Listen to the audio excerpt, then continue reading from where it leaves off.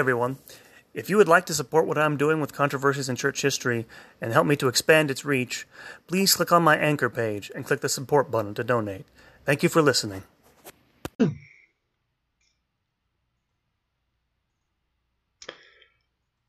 Hello, everybody. This is Derek Taylor. I'm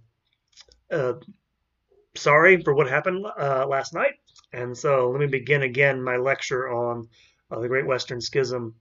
And again, hoping next time I'll do this live so you guys can ask me questions direct. But here I'll start over from the beginning, talk about the Great Western Schism, and take place in 1378 when cardinals elect a second pope. And so how does this happen? So I started with a lecture. If you look at the outline I give you there in the Facebook YouTube description, the popes leave Rome in 1308. Why? Because there had been some conflict between Boniface VIII, who was pope in 1303, and the king of France, Philip IV, Philip the Fair. And he, once Boniface VIII died, after this conflict ended, after a successor who lasted 1 year, in 1304, the cardinals took their sweet time about electing a new pope. In 1308, they selected a French bishop, Archbishop of Bordeaux, as Clement V. And he refrained from coming from France, where he was at, to Rome, because Philip IV of France, the king, wanted to dig up, as it were, Boniface VIII and give him a posthumous trial and condemn him as a heretic. And so to convince him not to do this, the Pope, Clement V, the French Pope, decided to stop in the papal territory of Avignon. It was a vassal state of the papacy at that point. He settles down there and sets up the papal court there, the curia there. And what happens is he intended this to be temporary, but it became much more than temporary. The popes were there for 70 years, better part of 70 years. And they had several reasons for doing this, and not just because Clement V was concerned about the King of France. They had several concerns about being in Rome at that point. And one of which was there was lots of conflict in Rome, partly because there was conflict between noble families in the city of Rome. A couple of noble families, the Orsini and the Colonna, like to fight over the papacy and try to influence it. There was conflict between Italian city-states based on differing loyalties between the papacy and the Holy Roman Empire, which is sort of his German Empire, which the German emperors had tried to come into Italy and take territory for several centuries. This led to a split between followers within various northern Italian city-states. Those who followed the Pope were called Guelphs. Those who followed the emperors were called Ghibellines. This caused a lot of conflict. If you know your Dante, this gets into the Divine Comedy. Dante was a Guelph. He was a supporter of the papacy initially. Clement V and later, well, definitely later, popes who were in Avignon wanted to stay there partly because the 100 Years' War broke out between England and France, and they wanted to mediate between those two powers. They also decided not to go back partly because Rome wasn't the greatest place to be in the 1300s. The Rome you're familiar with, hopefully familiar with, the one with all the wonderful ornate Renaissance architecture, does not exist in 1308. It is kind of a little village in the middle of Italy with fractious nobles, a very, very turbulent mob. The people of Rome are really, how can I put this, riot prone. As you'll see, this plays a part in the schism. So they had good reasons for wanting to sort of take a vacation from the city of Rome. And so they did. Now, what happens is this provokes reactions among the peoples of Christendom, particularly in places like England and the Holy Roman Empire. And the reason being, of course, is because the papal territory in Avignon is so close to the Kingdom of France. And particularly English and German observers during the 1300s were bitter about what they thought the papacy was becoming, which was a lackey of the French monarchy, which, by the way, most modern historians don't think that. They were fairly as even-handed as they could be when they were in Avignon. But the Avignon papacy also attracted moral censures from people like, we'll get to Petrarch in a second, this is the poet Petrarch, but also saints like St. Catherine of Siena and St. Bridget of Sweden and others for the luxury of the court at Avignon. Some, not all, the popes at Avignon, they like to live things up, to put it mildly. Um, and in fact, this is in the context of, in the 1300s, growing discontent about the church's wealth throughout Western Christendom. Um, in particular, you have a conflict which flares up in the 1300s, which is sometimes called the debate on apostolic poverty. This is a long story; it probably deserves its own lecture. But toward the end of the 13th century, the 1290s, there began to be this rift within the Franciscan order. Some of the followers of St. Francis wanted to take his rule of apostolic poverty deadly literally, as if the followers of this, they sometimes called them spiritual Franciscans because they were against having any private property whatsoever. The church should have no possessions. The order should have no possessions. And they were really radical. The most radical ones were the ones that said you shouldn't have any property, that sort of thing. They were condemned pretty early on. But during the 1320s, when one of these Avignon popes, John the 22nd, got into a tussle with some of the leaders of the Franciscan order, he condemned even some of the more moderate ones, basically claiming, actually condemns the idea that uh, that some of these Franciscans had, that Christ and the apostles didn't own any property. And he actually condemned that. So there is this idea that the papacy is becoming this really worldly institution while it's in Avignon more than it has been before. And just overall, of course, the seat of the Pope's authority is in Rome for a reason. It draws its authority from the fact that St. Peter and St. Paul were martyred there. And so being away from from its seat of authority, bothers a lot of people. That's what bothers St. Catherine of Siena mostly. That's one of the things that bothers her. Um, and in fact, you see the first part of my lecture there in the outline is called captivity. This is sometimes referred to, the Avignon papacy, as the Babylonian captivity of the papacy. Now, that's actually a modern phrase, but it goes back to Petrarch. I mentioned the poet Petrarch, who actually visited Avignon, and he's the one who's has a famous wrote a letter in which he described himself there. He says, quote, now I am living in France, in the Babylon of the West. The sun in its travels sees nothing more hideous than this place on the shores of the wild Rhone, the Rhone River. Here reign the successes of the poor fishermen of Galilee. They have strangely forgotten their origin. So you have people complaining because it seems to be too luxurious, too decadent. But in fact, papal governance was actually, in a way, modern secular historians especially, maybe if you're a church historian not as much, but secular medieval historians tend to take a more benign view of the Avignon papacy. The reason being is that they were actually pretty good administrators. They did, we'll look at this in a second, they did live in luxury. That's some of them, a lot of them, but they were not corrupt. They were actually very good at their jobs. And in fact, they made papal government a lot more efficient. And they also, some of these Avignon popes, made the papacy into a center of European culture. For example, John the 22nd, I already mentioned, as being condemning these sort of radical Franciscans, founded the papal library at Avignon. But it is true, some popes lived in ostentatious luxury.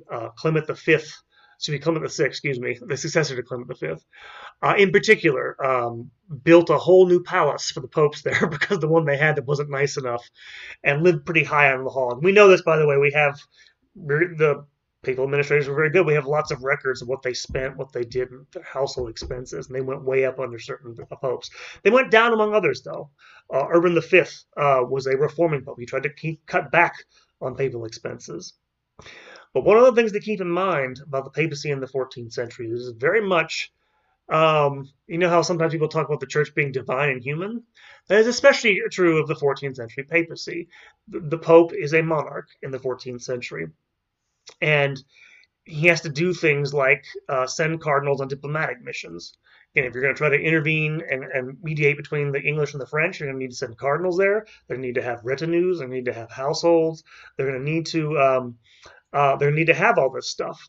That costs money. Diplomacy costs money. At the same time, partly because Rome, and did this anyway previously, but because they left their territory. Remember, the papacy has its own secular state back in Italy. While they were gone for 70 years, several other powers, the Holy Roman Emperors, the kings of Naples from southern Italy, tried to carve up papal territories, which means they had to raise money to send troops to fight to keep the territory. That cost a lot of money. You also had, at the same time, the papacy actually engaging in large-scale missions. The Avignon popes sent missions to other places: China, India, Persia, modern-day Iran, Armenia, and even Turkestan. All paid for, by the way, by papal taxes, which everybody hated in the 14th century. So there was some purpose, my point is, behind all this, the increasing wealth of the papacy. It wasn't all being spent on palaces and stuff like that, and good French food, which, by the way, they did spend on good French food. That was one of the reasons for staying in Avignon, according to their critics, which I can't doubt is actually true. It is a lot better than Italian food.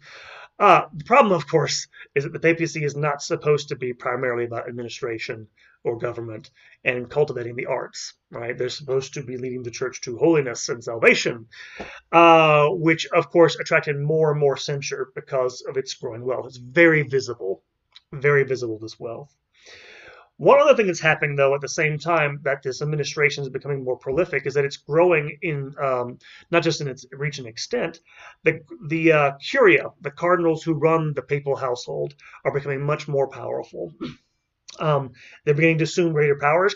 Tries to come back. He actually moves the papal household back to Rome in 1367, but they're still fighting in the papal states. There's still all sorts of tensions going on.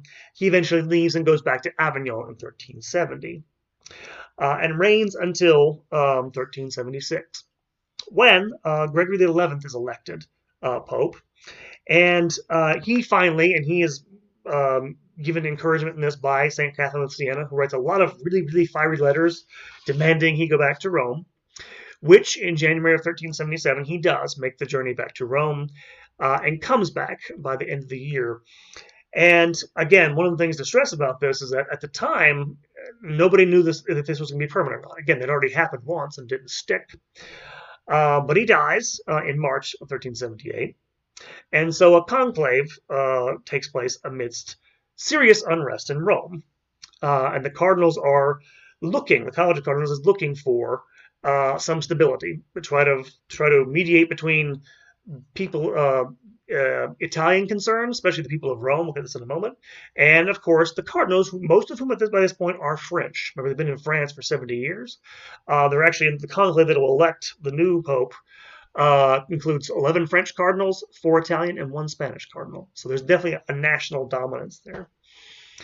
And in particular, the Roman mob made very clear that they wanted a Roman or at least an Italian cardinal to be pope, as well as Roman officials, by the way. Rome had a government, a secular government. They were all very insistent. And how'd they make their concerns known? They don't have any official role, of course, in electing popes at this point. They do it through, rioting, to be honest with you. I'll just give you one example. I don't have time to dwell on this, but one of the chants, apparently, while the conclave was going on, that the mob in Rome chanted at the cardinals who were trying to elect a pope was this, and I'm quoting here from my sources, quote, "We want a Roman or at least an Italian, or by the keys of St. Peter we will kill and cut to pieces these French and foreigners, starting first with the cardinals," unquote. And if you're wondering, by the way, that sounds shocking. It shouldn't. In the Middle Ages, this is relatively common. Historians have recognized this, by the way. In societies where you don't have a formal voice, the people, you can call them a mob, whatever you want, sometimes they will take action to their own hands, and they will by sort of force make their wishes known. Don't always get it, by the way. It doesn't always work, but this happens. This is one of the reasons why they wanted to get out of Rome in the first place, the popes. And so the day the conclave begins in April of 1378, excuse me, the first day of it, the Roman mob breaks into the papal kitchen before the election of the Pope and steals papal wine and gets drunk. Despite this, the next day, on April 8th, 1378, the cardinals, and I say this because they were disturbed by this, but we'll get this in a moment, this is important to understand, they elected Bartolomeo Prignano, who was the Archbishop of Bari in southern Italy, to be who takes the name Pope Urban VI. Soon after the election, that day, that afternoon, another mob breaks into the conclave, which I think is being held in St. Peter's, and ransacks the conclave, as well as the house of another cardinal in Rome. Despite all this, the cardinals reaffirm Urban VI's election as pope in writing, and he is installed 2 days later on Sunday at Mass, April 10th of 1378. This is very important. They basically 2 or 3 times reiterated, listen, this is the pope, we've chosen him. I'll come back to this. And first moment, who was Urban VI? Well, Urban VI was a papal administrator. He'd been an administrator in the Avignon papacy, but he was from Italy, and he was well regarded because he was a very efficient, honest administrator, and it seemed like he'd be a good compromise between the cardinals from France and the cardinals from Italy. He, in fact, by the way, was not a cardinal. In fact, he was the last pope to be elected who came from outside the College of Cardinals. And he was selected for that reason. However, he was a reformer, by the way. He quickly displayed personal characteristics that would help precipitate the crisis. He had a violent, and I mean violent, temper. He showed no ability to take counsel from anybody else. He routinely denounced cardinals. When I say violent, I mean literally, not just denounce them in violent words in what some people describe as insane ways. He literally at one point seemed on the point of punching one of his cardinals before somebody yelled, "What are you doing, Holy Father?" In one of these meetings. And so he had real personal issues, did Urban VI. On the other hand, he was also a big-time reformer. He made clear, remember we had these cardinals who in Avignon were trying to limit papal power. He would have none of this. And more to the point, he wanted to reform the papacy to make it less, luxurious. He tried to reduce papal expenditures, which, by the way, if you don't know, were always more, the papacy was always running more of a deficit than the cardinals did. The cardinals, they just lived on, they took their money and lived on it. The papacy had to live on it and, of course, conduct foreign policy and all other stuff.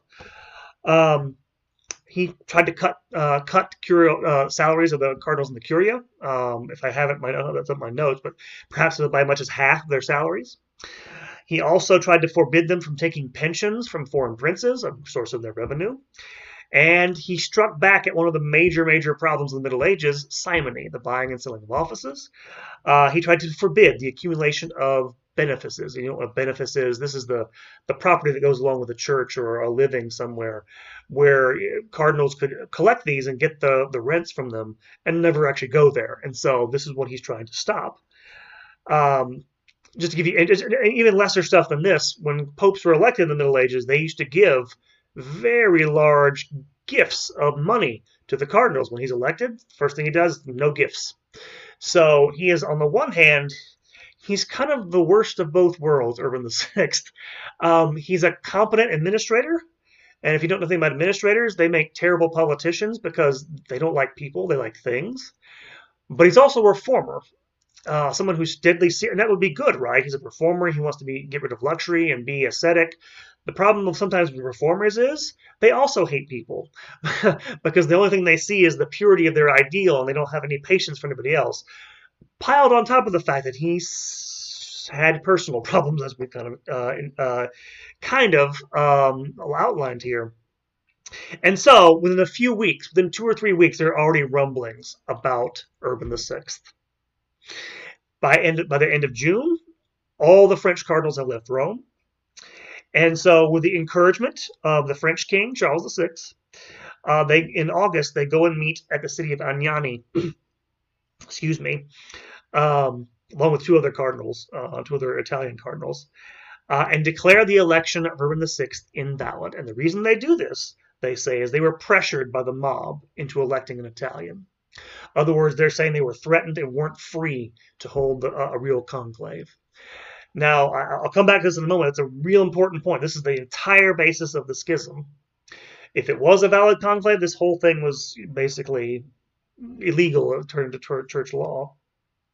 In response, Urban VI decided to sort of do away with them by stacking the curia, stacking the college. He created 29 new cardinals. And so, seeing the writing on the wall, on September 20th, 1378, the cardinals elected, the French cardinals who had left at Agnani, elected Robert of Geneva, who was the Bishop of Cambrai, as Pope Clement VII, who eventually, of course, takes up his residence in Avignon, thus starting the Great Schism. Now, a couple of things about this. First of all, when this happens, it almost automatically divides Western Christendom. This is the next part, Christendom divided. Generally speaking, this is something that's confusing about this. You will have kings, formally announcing their allegiance to one pope to the other. It changes. I'll go through this. It's very confusing. But in general, England, the Holy Roman Empire, most of Italy, Scandinavia, Hungary were in the Roman camp. They favored the Roman pope.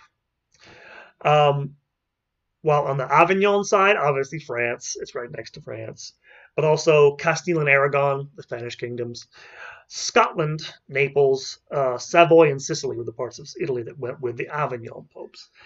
And one of the things you can kind of see from all this is that this is dividing people along national lines. Most obviously England and France. They're fighting a war. And so as soon as this happens, you know the English aren't going to go for the Avignon Pope.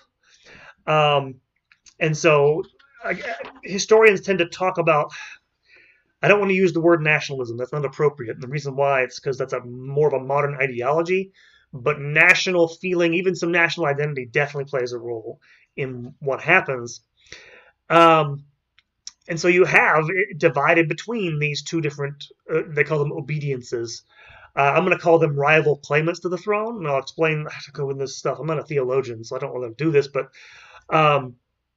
you have this division, which I should mention, by the way, it divides the clergy. That's the next thing. This is probably the biggest impact that the schism had. It divides. There are differing loyalties within countries. Like even within France, there are bishoprics that are still loyal to Rome. Not many, one or two, but they're there. Within religious orders, there can be divisions between different houses, same order, under the same mother house, perhaps sometimes. In some areas, you even have rival claimants to the same bishopric existing at the same time. This happens in Ireland in the 1390s. And of course, both popes at certain points excommunicate each other and their followers. So technically speaking, the entirety of Western Christendom was actually excommunicated at one point during the schism. Probably the most hilarious, I say hilarious, it's pathetic. The most silly manifestation of this division was when in 1383, the Bishop of Norwich in England actually tried to lead a crusade against the supporters of the Avignon Pope in Flanders. The whole thing was a catastrophe. It brought everybody into disrepute who was involved with it. But you get the idea. This is insane in a lot of ways. And I think it must have affected, and by the way, this affected priests even down at the parish level to a certain degree. You would have in the same bishopric priests who would have different loyalties, so it could be very divisive in that way. And so by the 1390s, when this has been ongoing for over 15 years, the Avignon Clement VII, dies in 1394. Charles VI, who'd been king of France, actually writes to the cardinals at Avignon not to elect a successor. Charles wanted them to get rid of the schism at this point. What happens is that the letter doesn't get there until after they have already elected a successor, Pedro de Luna, who's a Spanish cardinal, as Benedict XIII, or the claimant. We usually call him an anti-pope. And France was, of course, the biggest player in all this. The French kingdom, the French, we'll get to the University of Paris in a moment, probably had as much influence as anybody trying to resolve this. One of the problems was, throughout all this, Charles VI, if you don't know, went through several bouts of insanity during this period. And so he was kind of useless at certain points. And yet, Benedict XIII, the Avignon Pope who succeeded the first one, was a really hard, he was a very, everyone respected, by the way, his piety. He's definitely a real, he didn't live in luxury. He was well regarded personally, but he was really stubborn and would not give up his claim to the very end to be Pope. By 1398, both France and the Kingdom of Spain had both withdrawn their obedience from him. So this stuff goes back and forth, back and forth. At one point in 1399, the French actually lay siege to the papal palace at Avignon and try to hold Benedict prisoner. Eventually he gets out. And in fact, they actually have meetings with him to resume their obedience to him in 1403. This is how crazy things are getting. Well, at the same time, I'll get to this in a moment, the universities are getting involved, trying to come up with solutions to this crisis. In 1406, there was another one before him, but a new Roman Pope, Gregory XII, was elected, and initially he seemed eager to terminate the conflict. However, when a meeting was arranged between him and the Avignon claimant Benedict XIII in 1407 near Genoa, Gregory XII changed his mind and refused to meet his rival. And it got so bad that a number of cardinals from both sides arranged to have a meeting, a council, on their own almost at Pisa in 1409. And they actually got beforehand, finally, both claimants to the papal throne to agree to resign. However, after the cardinals showed up at Pisa, both popes refused to show up, saying the council was uncanonical, and both held their own rival councils. And so all the Council of Pisa did was to elect a third claimant to the papacy, named Alexander V. So things have gone all off the rails by 1409. This is a mess. All right. So I have to stop for a moment because this is dramatic. This is horrible, right? All this stuff going on. So I need to get to the reactions to the schism, which is very interesting. As you can see, as you can guess, this did cause a lot of consternation for people in the period. And in fact, I've mentioned before, the first little part of their reactions to the schism is saints and visionaries. I mentioned you had saints all throughout the Avignon period trying to get popes back to Italy. One of them was St. Catherine of Siena. She only lived for a couple of years after the popes returned to Rome, but in that time she was a fierce defender of the Roman line, there was a Franciscan, he wasn't a saint, but he was a well-regarded cleric named Pedro of Aragon, who was actually of royal blood, who was a royal son, actually, who was on the Roman side. On the Avignon side, you also had saints backing the Avignon Pope. The most famous is being St. Vincent of Ferrar, who was, of course, a great preacher. For most of the first few years of his papacy, he defended the Spanish Pope, Benedict III, the Spanish anti-Pope, I should say, Benedict XIII. Again, this is partly out of national feeling. St. Vincent's, of course, Spanish. But in 1399, St. Vincent received visions purporting him to go conduct missions across Europe. And he largely abandons the controversy until, as we'll get to this, he'll eventually repudiate the Avignon papacy and his former Spanish pope there. But more striking than this in some ways are the influence of lay visionaries in this period. And I'll mention a couple of them because they're really fascinating. Who, as you can imagine, they saw apocalyptic portents in all this. One of the more interesting ones is a woman named Constance de Rabastens, who was a Frenchwoman, a peasant, totally uneducated, who supported the Roman popes. And revealed in Revelation she got from Christ, that the bishops who supported the Avignon papacy would burn in hell from the 1380s onward. Very, very violent images, by the way, in her visions. Which, of course, this is in French territory. She's denied recognition, and she barely escapes the Inquisition as a result of all this. On the Avignon side, in the 1380s, you have another peasant Frenchwoman named Marie Robin, who comes forward claiming visions to support the Avignon Pope. And of course, Clement VII, the Pope, the Avignon claimant at the time, was very eager to have some sort of legitimacy, so he latches on to Marie, and she continues having these visions, by the way, into the reign of his successor, Benedict XIII, in Avignon. But as tensions mounted over finding a solution for the schism, her visions became really exceedingly dark. And by the end of her life, she dies in 1399. Her final vision is one in which Christ in vengeance destroys Paris. So you have these really amazing, and this is, again, the reason why these are so amazing. They're amazing in a religious sense, obviously. But for an historian, these are ordinary people being affected by this. I'll come back to that in a moment. So that's one reaction. Another reaction are the universities, all of whom favor some sort of, I'll get to the different proposals they had in a moment for unity, all of whom try to put forward solutions to this. I'll mention the University of Paris most notably. It has the biggest impact. One thing to note about this is from 1381 onward, the University of Paris forbade any person writing about the schism to use the words heretic or schismatic in their treatises. And many of their scholars argue that sacraments offered by clerics of different obediences were valid and could be taken in good faith by laymen.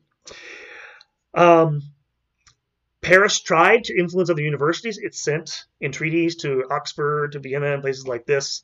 Nobody listened to them. Again, things were divided along national lines in a lot of ways.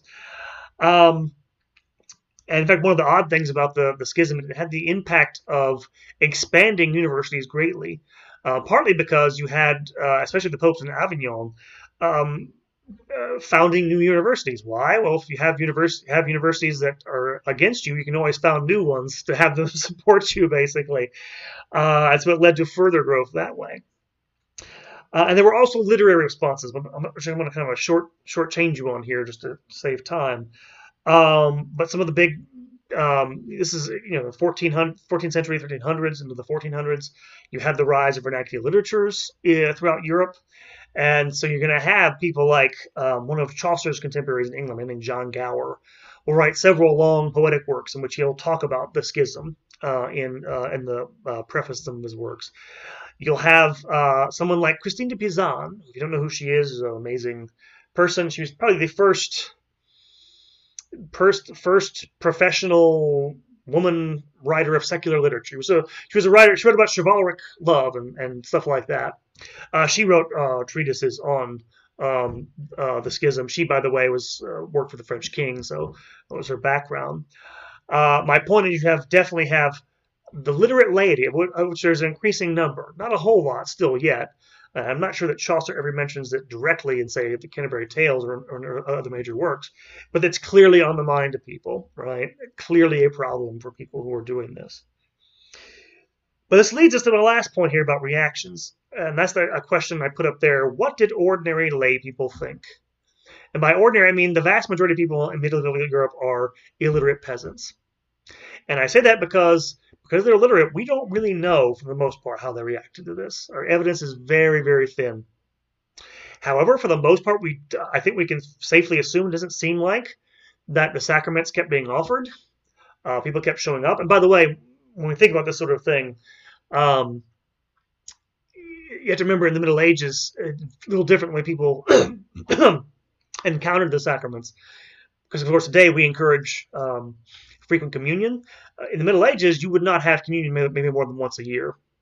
And the reason why, a lot of things go into this, people were so, they were taught it was this amazing thing, right? People were afraid of it. They were afraid of taking communion in an unworthy way and being damned. So they didn't take it but once a year after they confessed and all this other stuff.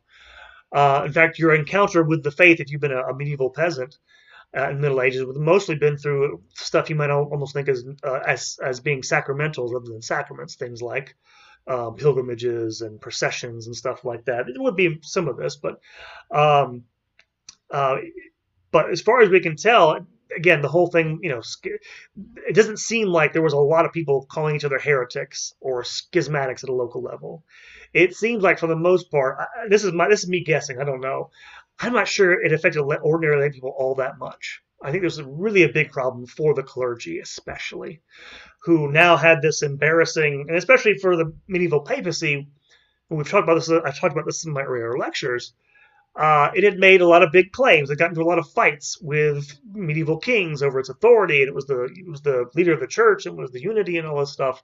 Now it's all, of course, causing division, which is in a ways a crazy thing. I personally doubt it. I don't think it. I don't think it affected people at the lowest level very much, which is most people. People that did affect, besides the clergy, of course, were the literate laity, and that, I think, was damaging to the church in the long run. But as you can see, it did cause this division. So, okay, how do we get out of this? Well, there were several solutions that were put forward, or tried at least, in trying to heal the schism. The first, most direct, which was actually tried by the Avignon claimant almost immediately, Clement VII, which is force of arms. Clement actually had, I think it was the King of Naples, sent an army to Italy to try to get rid of Urban VI, which, again, if it seems extreme, remember how violent in temperament Urban VI could have been. But they were soundly defeated a year after he sent them there in 1379. The people of Italy, on the whole, remained loyal, and especially Rome, which is always not a given thing. They remained loyal to the papacy, the Roman papacy, throughout this period. Didn't work that way. The other major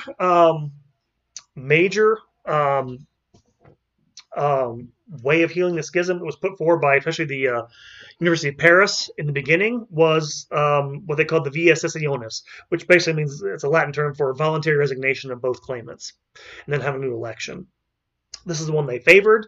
The reason this never worked, by the way, is because each claimant basically would not give up. Basically, it took a lot of forcing to get people.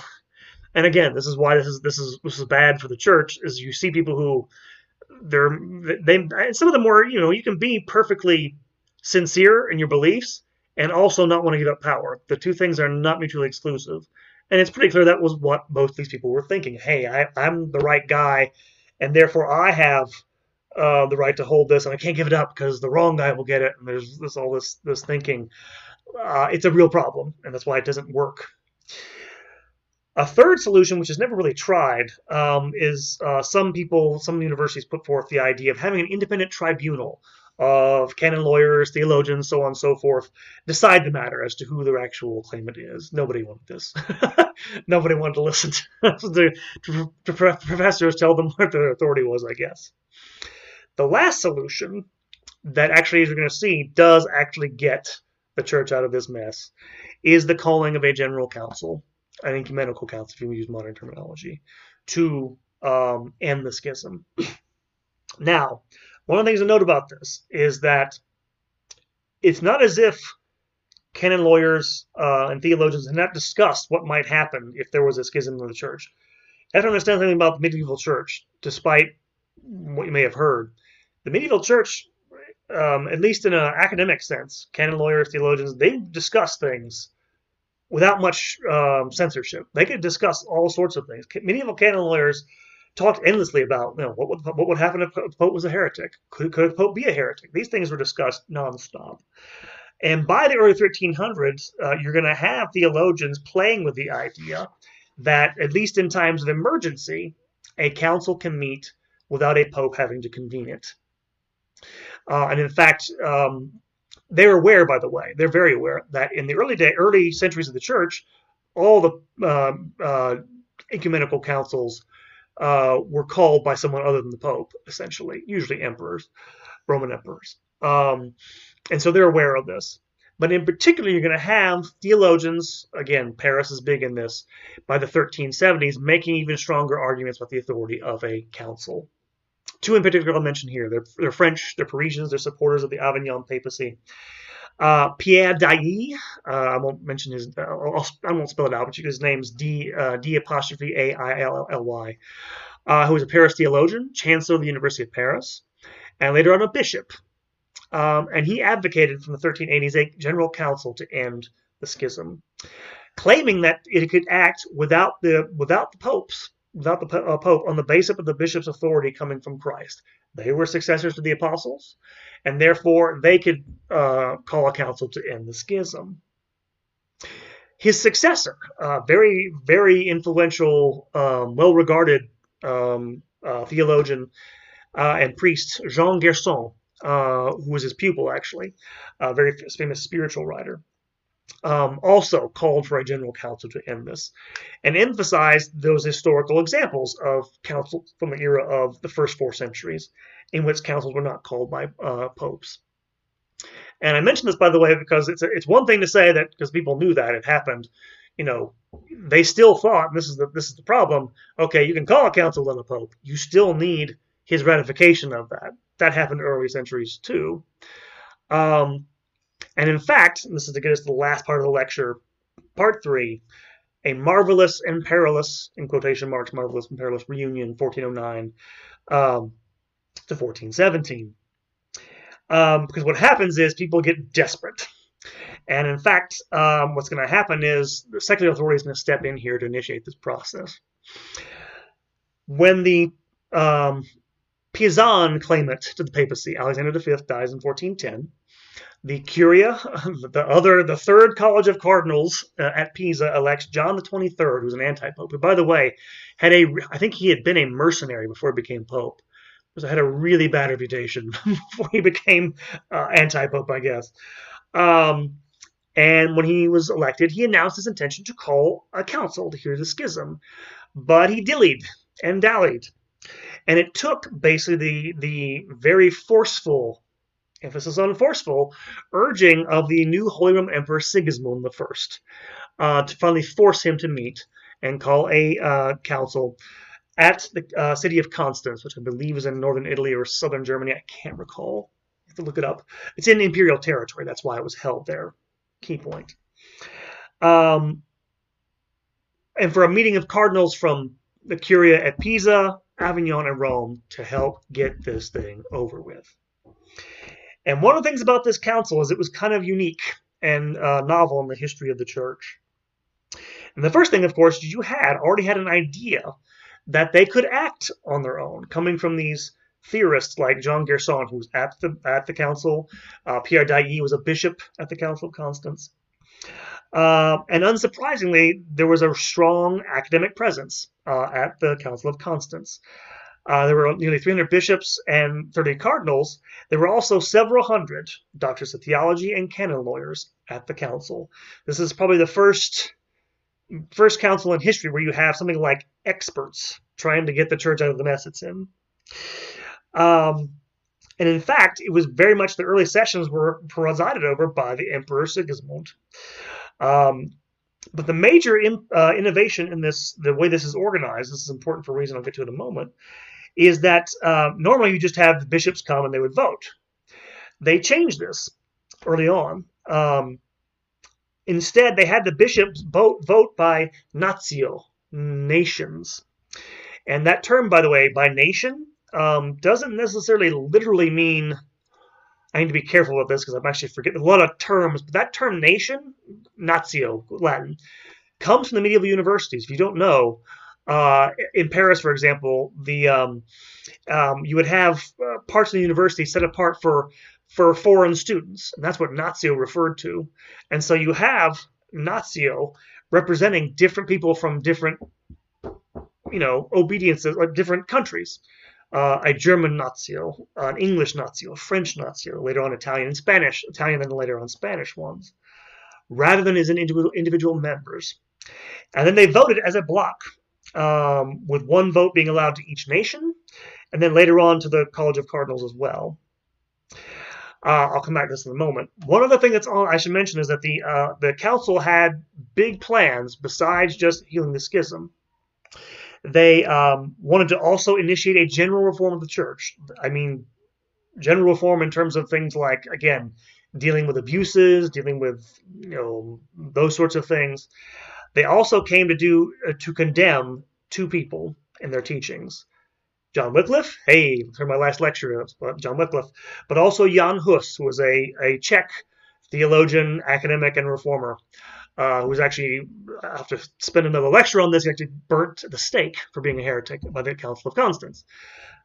That's on the agenda. Now, why they did this, by the way, why it's important that they organized themselves into nations all of a sudden, was that John the 23rd had called the council in part, and this is the Pisan claimant who was really an anti-pope, did this, called the council because he wanted to rely on Italian cardinals who formed the majority in the council. He was hoping he would be the one they picked, basically. And that's why they did this, is so they could stymie his influence. And so when the council, he thought the council would condemn his rivals. Instead, as soon as it met, they started investigating his previous life before he got to be pope. He quickly agreed to abdicate. But then in March 1415, he flees to Bavaria, to the Duke of Austria, for protection, and hoping that the council be influenced by his Italian supporters in his absence. Now, I mention this because at this point, the cardinals are worried the whole council is going to break up. And so, to justify their authority, because now they don't have a pope, a claimant of the papacy anyway, in order to justify its continued existence, they pass a very, very controversial, my brain's done, they pass God, my brain, but you pass not a bill, but an act, an act. They declare a declaration, which is sometimes called different things in the Latin, but it's basically, and I'll read this to you in a moment, this is really important, they basically declare that they have authority directly from Christ to hold the council and end the schism, with or without the Pope. I'll read this to you. This is the beginning of this document, sometimes called Haec Sancta, this Holy Synod. That's the first words of this. It goes like this, the relevant passages. This Holy Synod of Constance, constituting a general council and lawfully assembled to root out the present schism and bring about reform of the church in head and members, declares that, being lawfully assembled in the Holy Spirit, constituting a general council and representing the Catholic Church militant, it holds power immediately from Christ, and that anyone of whatsoever state or dignity, even the papal, is bound to obey it in matters which pertain to the faith, the rooting out of the said schism, and the general reform of the church in head and members, unquote. It's basically saying they can act independently of the Pope. And this comes, by the way, from these theorists of what we're going to call, this is the term for it, conciliarism. There are people at the council who want to propose replacing the Pope with general councils, basically.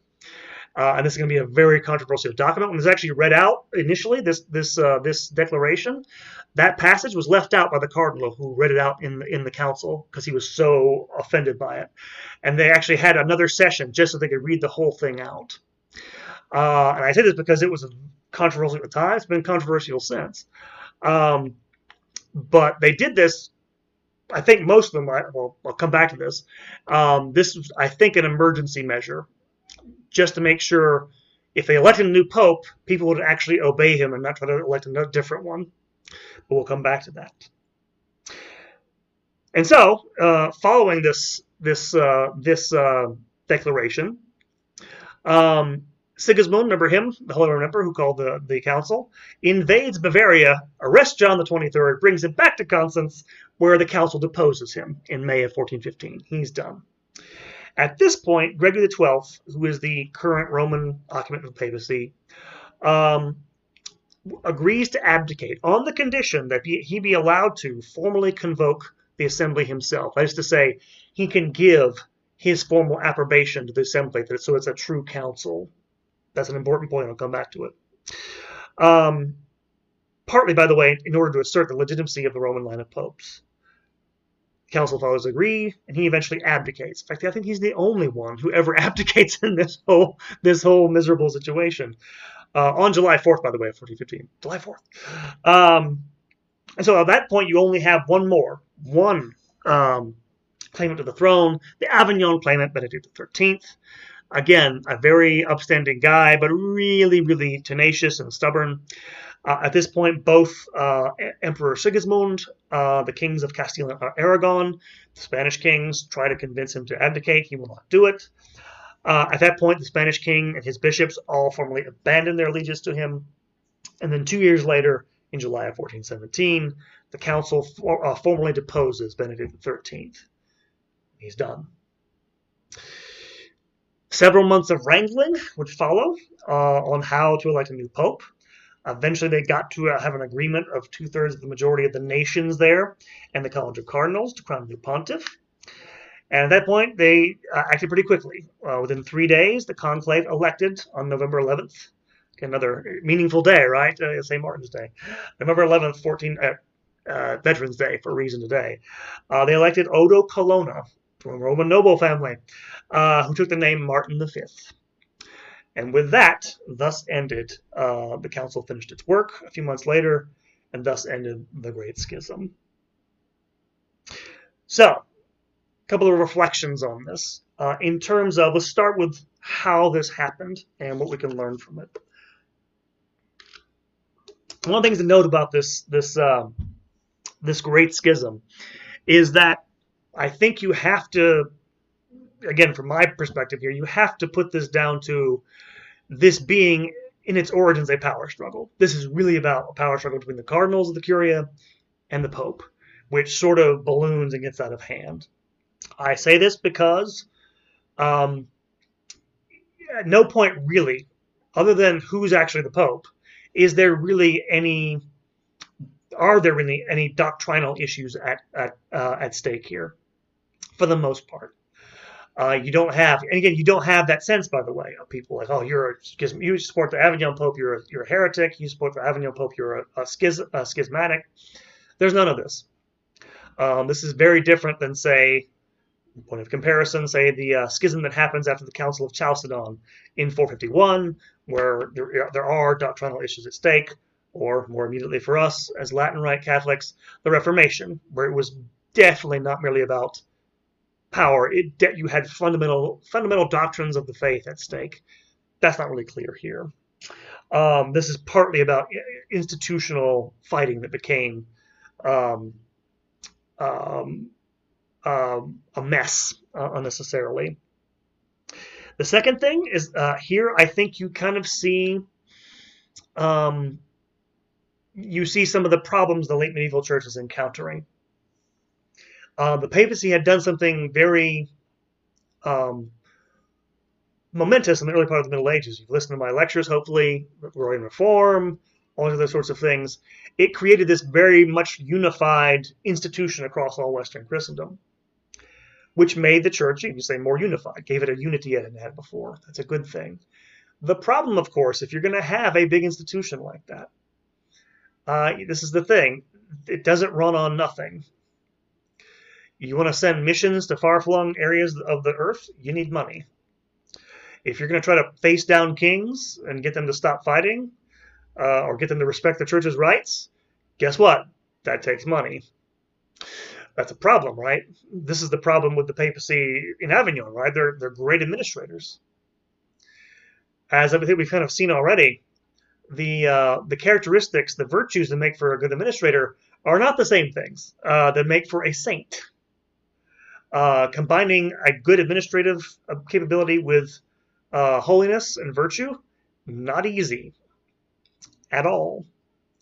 And of course, it's true, by the way, the Christian flock needs to have its needs administered in an institutional sense at some point. But of course, what it needs more than anything else, of course, is holiness.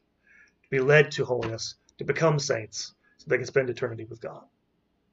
And so what's happening at the end of the Middle Ages is that what had been a means to an end, to unify the church, is getting in the way of its primary mission in practical terms. It's a problem. And in fact, it's been a problem ever since, obviously. I don't need to belabor this, but of course you have you know, bishops today are, let's be honest, they're mostly administrators and fundraisers. That's mostly what they do.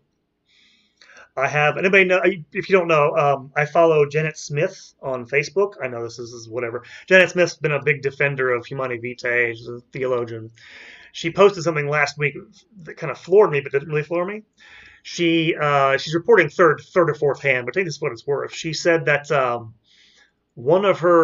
priest she knew told her that he had talked to his bishop one time, and his bishop had admitted to him that he had not heard confessions for 20 years. What are you doing if you're a bishop and you're not, and again, this says something about more than just moral failings, maybe about the belief of the bishop.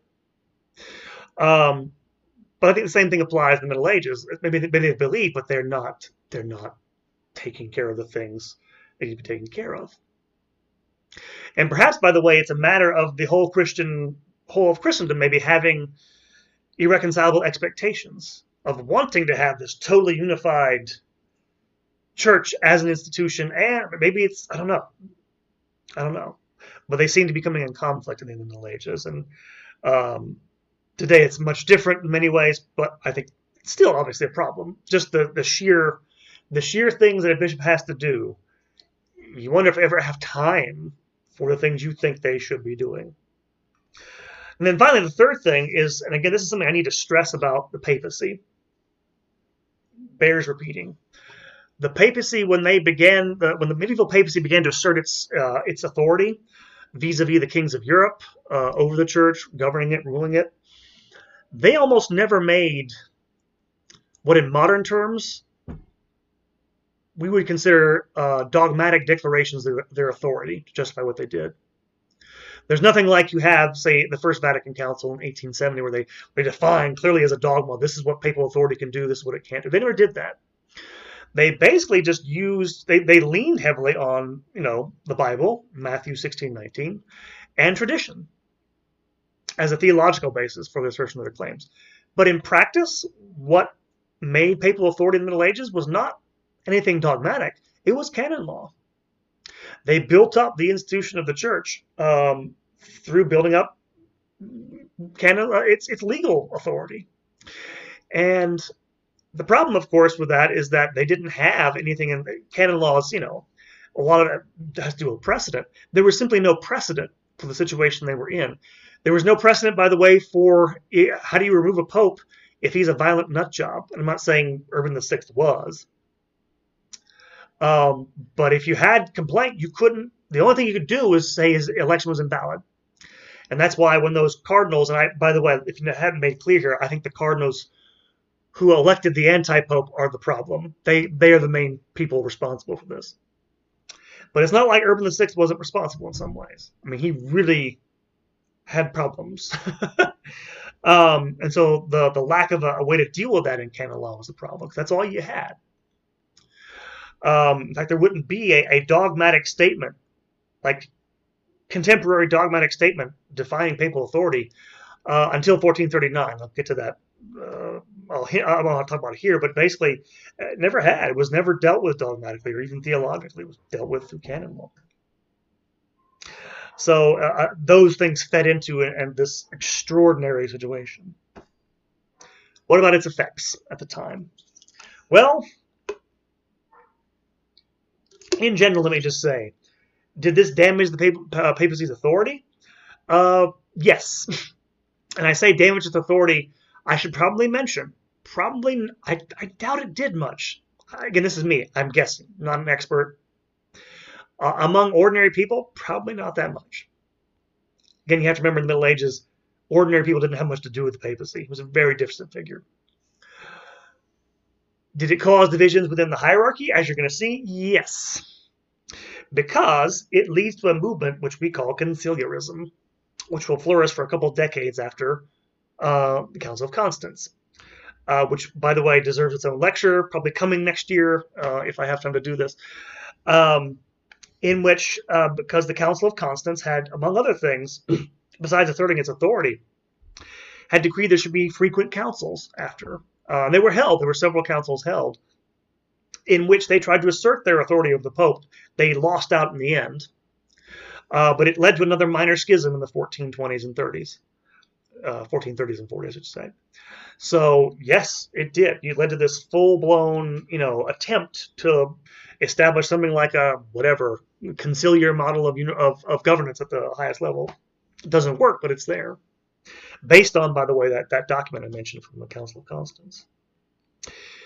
It also led to indirectly, I should say directly, led to massive wars in the Holy Roman Empire, particularly in Bohemia. Because, of course, Bohemia was in the Holy Roman Empire, and there had been a reformist party in, this is a long story, and complicated and tedious and awful, in which the kingdom of Bohemia tried to basically assert its independence from the empire. Why does this matter? Because, of course, Emperor Sigismund was the one who called the Council of Constance. The Council of Constance, of course, burnt to death for heresy the leader of that movement, Jan Hus. This is why these are called the Hussite Wars. Because his followers, and by the way, this is the crazy thing, Emperor Sigismund was a powerful figure. They defeated him every time, like 4 or 5 times in battle, couldn't touch him. And they effectively established de facto their own schismatic church. Eventually they were brought back into communion with Rome after a few decades.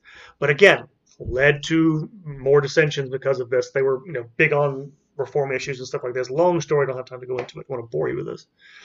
So it had that. Again, that's partly Sigismund's fault, not necessarily the papacies of the churches. It also probably put, I can say, the death knell to any chance of real reform, at least with regards to the papacy, even with regards to the councils afterwards. That's one of the reasons, by the way, why conciliarism became a powerful issue after the council, is because a lot of people associated it with general councils with reform. The idea was, hey, they're more representative, they include more people, this will look for reform. It was one of the major failures, by the way, of the Council of Constance. They didn't do a whole lot toward that. They ended the schism, they got rid of, they condemned Wycliffe and Hus. The reform never really happened. And it's kind of an amazing thing. The phrase, by the way, that I began this portion of the lecture, a marvelous and perilous reunion. Probably because the council did about all it could. I don't think people could have stood too much more of councils. Just to give you an idea, one of the French cardinals who attended Constance, I think Cardinal Filastre, wrote of it later on that, quote, "This Council of Constance, more than all of our previous councils, was when convoked with so much difficulty, so singular in its progress, so marvelous and perilous, so long duration." You can almost feel the exhaustion in that little excerpt of his. It kind of wore people out. In fact, when they tried to hold, by the way, another council in 1422, Martin V, he had to dissolve it because hardly any cardinals showed up. They were just sick of it by then. It really exhausted the schism, people's energies for maybe making changes, perhaps, that might have maybe fixed some of these problems. Maybe not. I don't know. And then finally, we have to deal with the Reformation. Normally, as an historian, I tell my students, you don't try to read backward into history. And I don't think, by the way, to be clear, I don't think the schism actually led to the Reformation. I don't. One of the reasons why, by the way, is because you read Reformation polemics from when things get going, it's never that big of a deal in and of itself. Martin Luther mentions it, but it's not really a big deal for him. I happened to be reading the other day for another project of mine some writings of James I of England, who was writing criticism of the papacy, long story short, and he mentions it briefly in passing. It's not a big deal, and the reason why is because at that point, you're not talking about, the papacy's bad and needs to be reformed. You're talking about, the Bible's the true authority, not the papacy, it needs to be gotten rid of. And that's why, in and of itself, there's not a real lot of direct connection, I think, to the Reformation. On the other hand, of course, what it probably did was get people looking for some way to curb the worst excesses of the medieval church. And in that sense, it probably did lessen the authority of the church. And then, again, in particularly, those two groups. The clergy, because as you know, of course, the Reformation will start with a monk, but also among the literate laity, who were growing increasingly more confident increasingly less inclined to defer to the church. And one of the things you have to remember about the church in the Middle Ages is it's the only real civilized institution that exists for much of that period. And so it naturally takes up a bigger public role than it ever has before. The problem is, of course, it got used to this as time went on when you did begin to have civic institutions revive. And it really didn't need to have the church intervene so much in affairs that maybe took its eye off the ball from its main mission. And so it actually doesn't, strangely enough, find its way into Reformation polemics. But it almost certainly contributed to the general atmosphere at the end of the Middle Ages. In fact, I forgot to mention this actually. Among the reactions to the papal schism, I'll probably sign off with this, but I forgot to mention that some people were happy about it. Particularly some secular rulers. Why? Well, because it means the papacy couldn't interfere as much as it used to when it was divided by two people. In fact, at one point, this is the quotation I was thinking of, you all remember, of course, Lorenzo de' Medici. This is the great leader, the sort of despot of Florence, from the Medici family. Lorenzo the Magnificent, Il Magnifico, the patron of Leonardo da Vinci and all this stuff, great Renaissance art patron. He was reported to have said at one time when the Pisan Council happened, or close to this, that he wished there had been 4 different popes, because then of course they could act more freely without interference from the papacy. So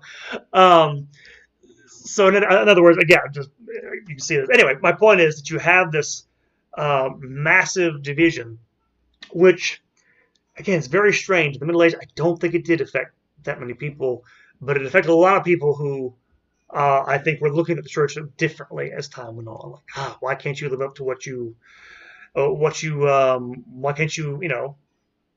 can't you just do the things why can't you live up to the things that you're preaching, basically? That's why, and again, I think, again, we're coming into, I mentioned this, this topic came up, I thought about it last year, but people have been, in the current climate of the church, that we have, things going on in the church, in Germany, for example. There's talk of schisms in the air. And so I say this, I think the church could survive something like the Great Schism because it wasn't about doctrine. As bad as it was, you can reconcile that. You have to remember, again, the church, you're going to have power struggles in the church. It's horrible. It's wrong. It's going to happen. But to add that to doctrinal things is, well, you get something like the Reformation, which was a cataclysm. So, in any event, papacy survived. The church did survive by the middle of the 1450s. It was more or less healed, even if things still weren't great. And so, here endeth the lecture. I thank you guys, whoever's watching. I want to apologize again for the snafu with the live stream. You have my word. I will definitely correct this. I will definitely get it better. And you can ask me questions in real time. For now, though, when you watch this, you can type in the comments questions. I'll respond as quickly as I can. Any questions you may have. Be on the lookout for the next talk, which I'll be recording for next month, hopefully live. Take care, everyone. Be healthy, be safe, and God bless you all. Take care.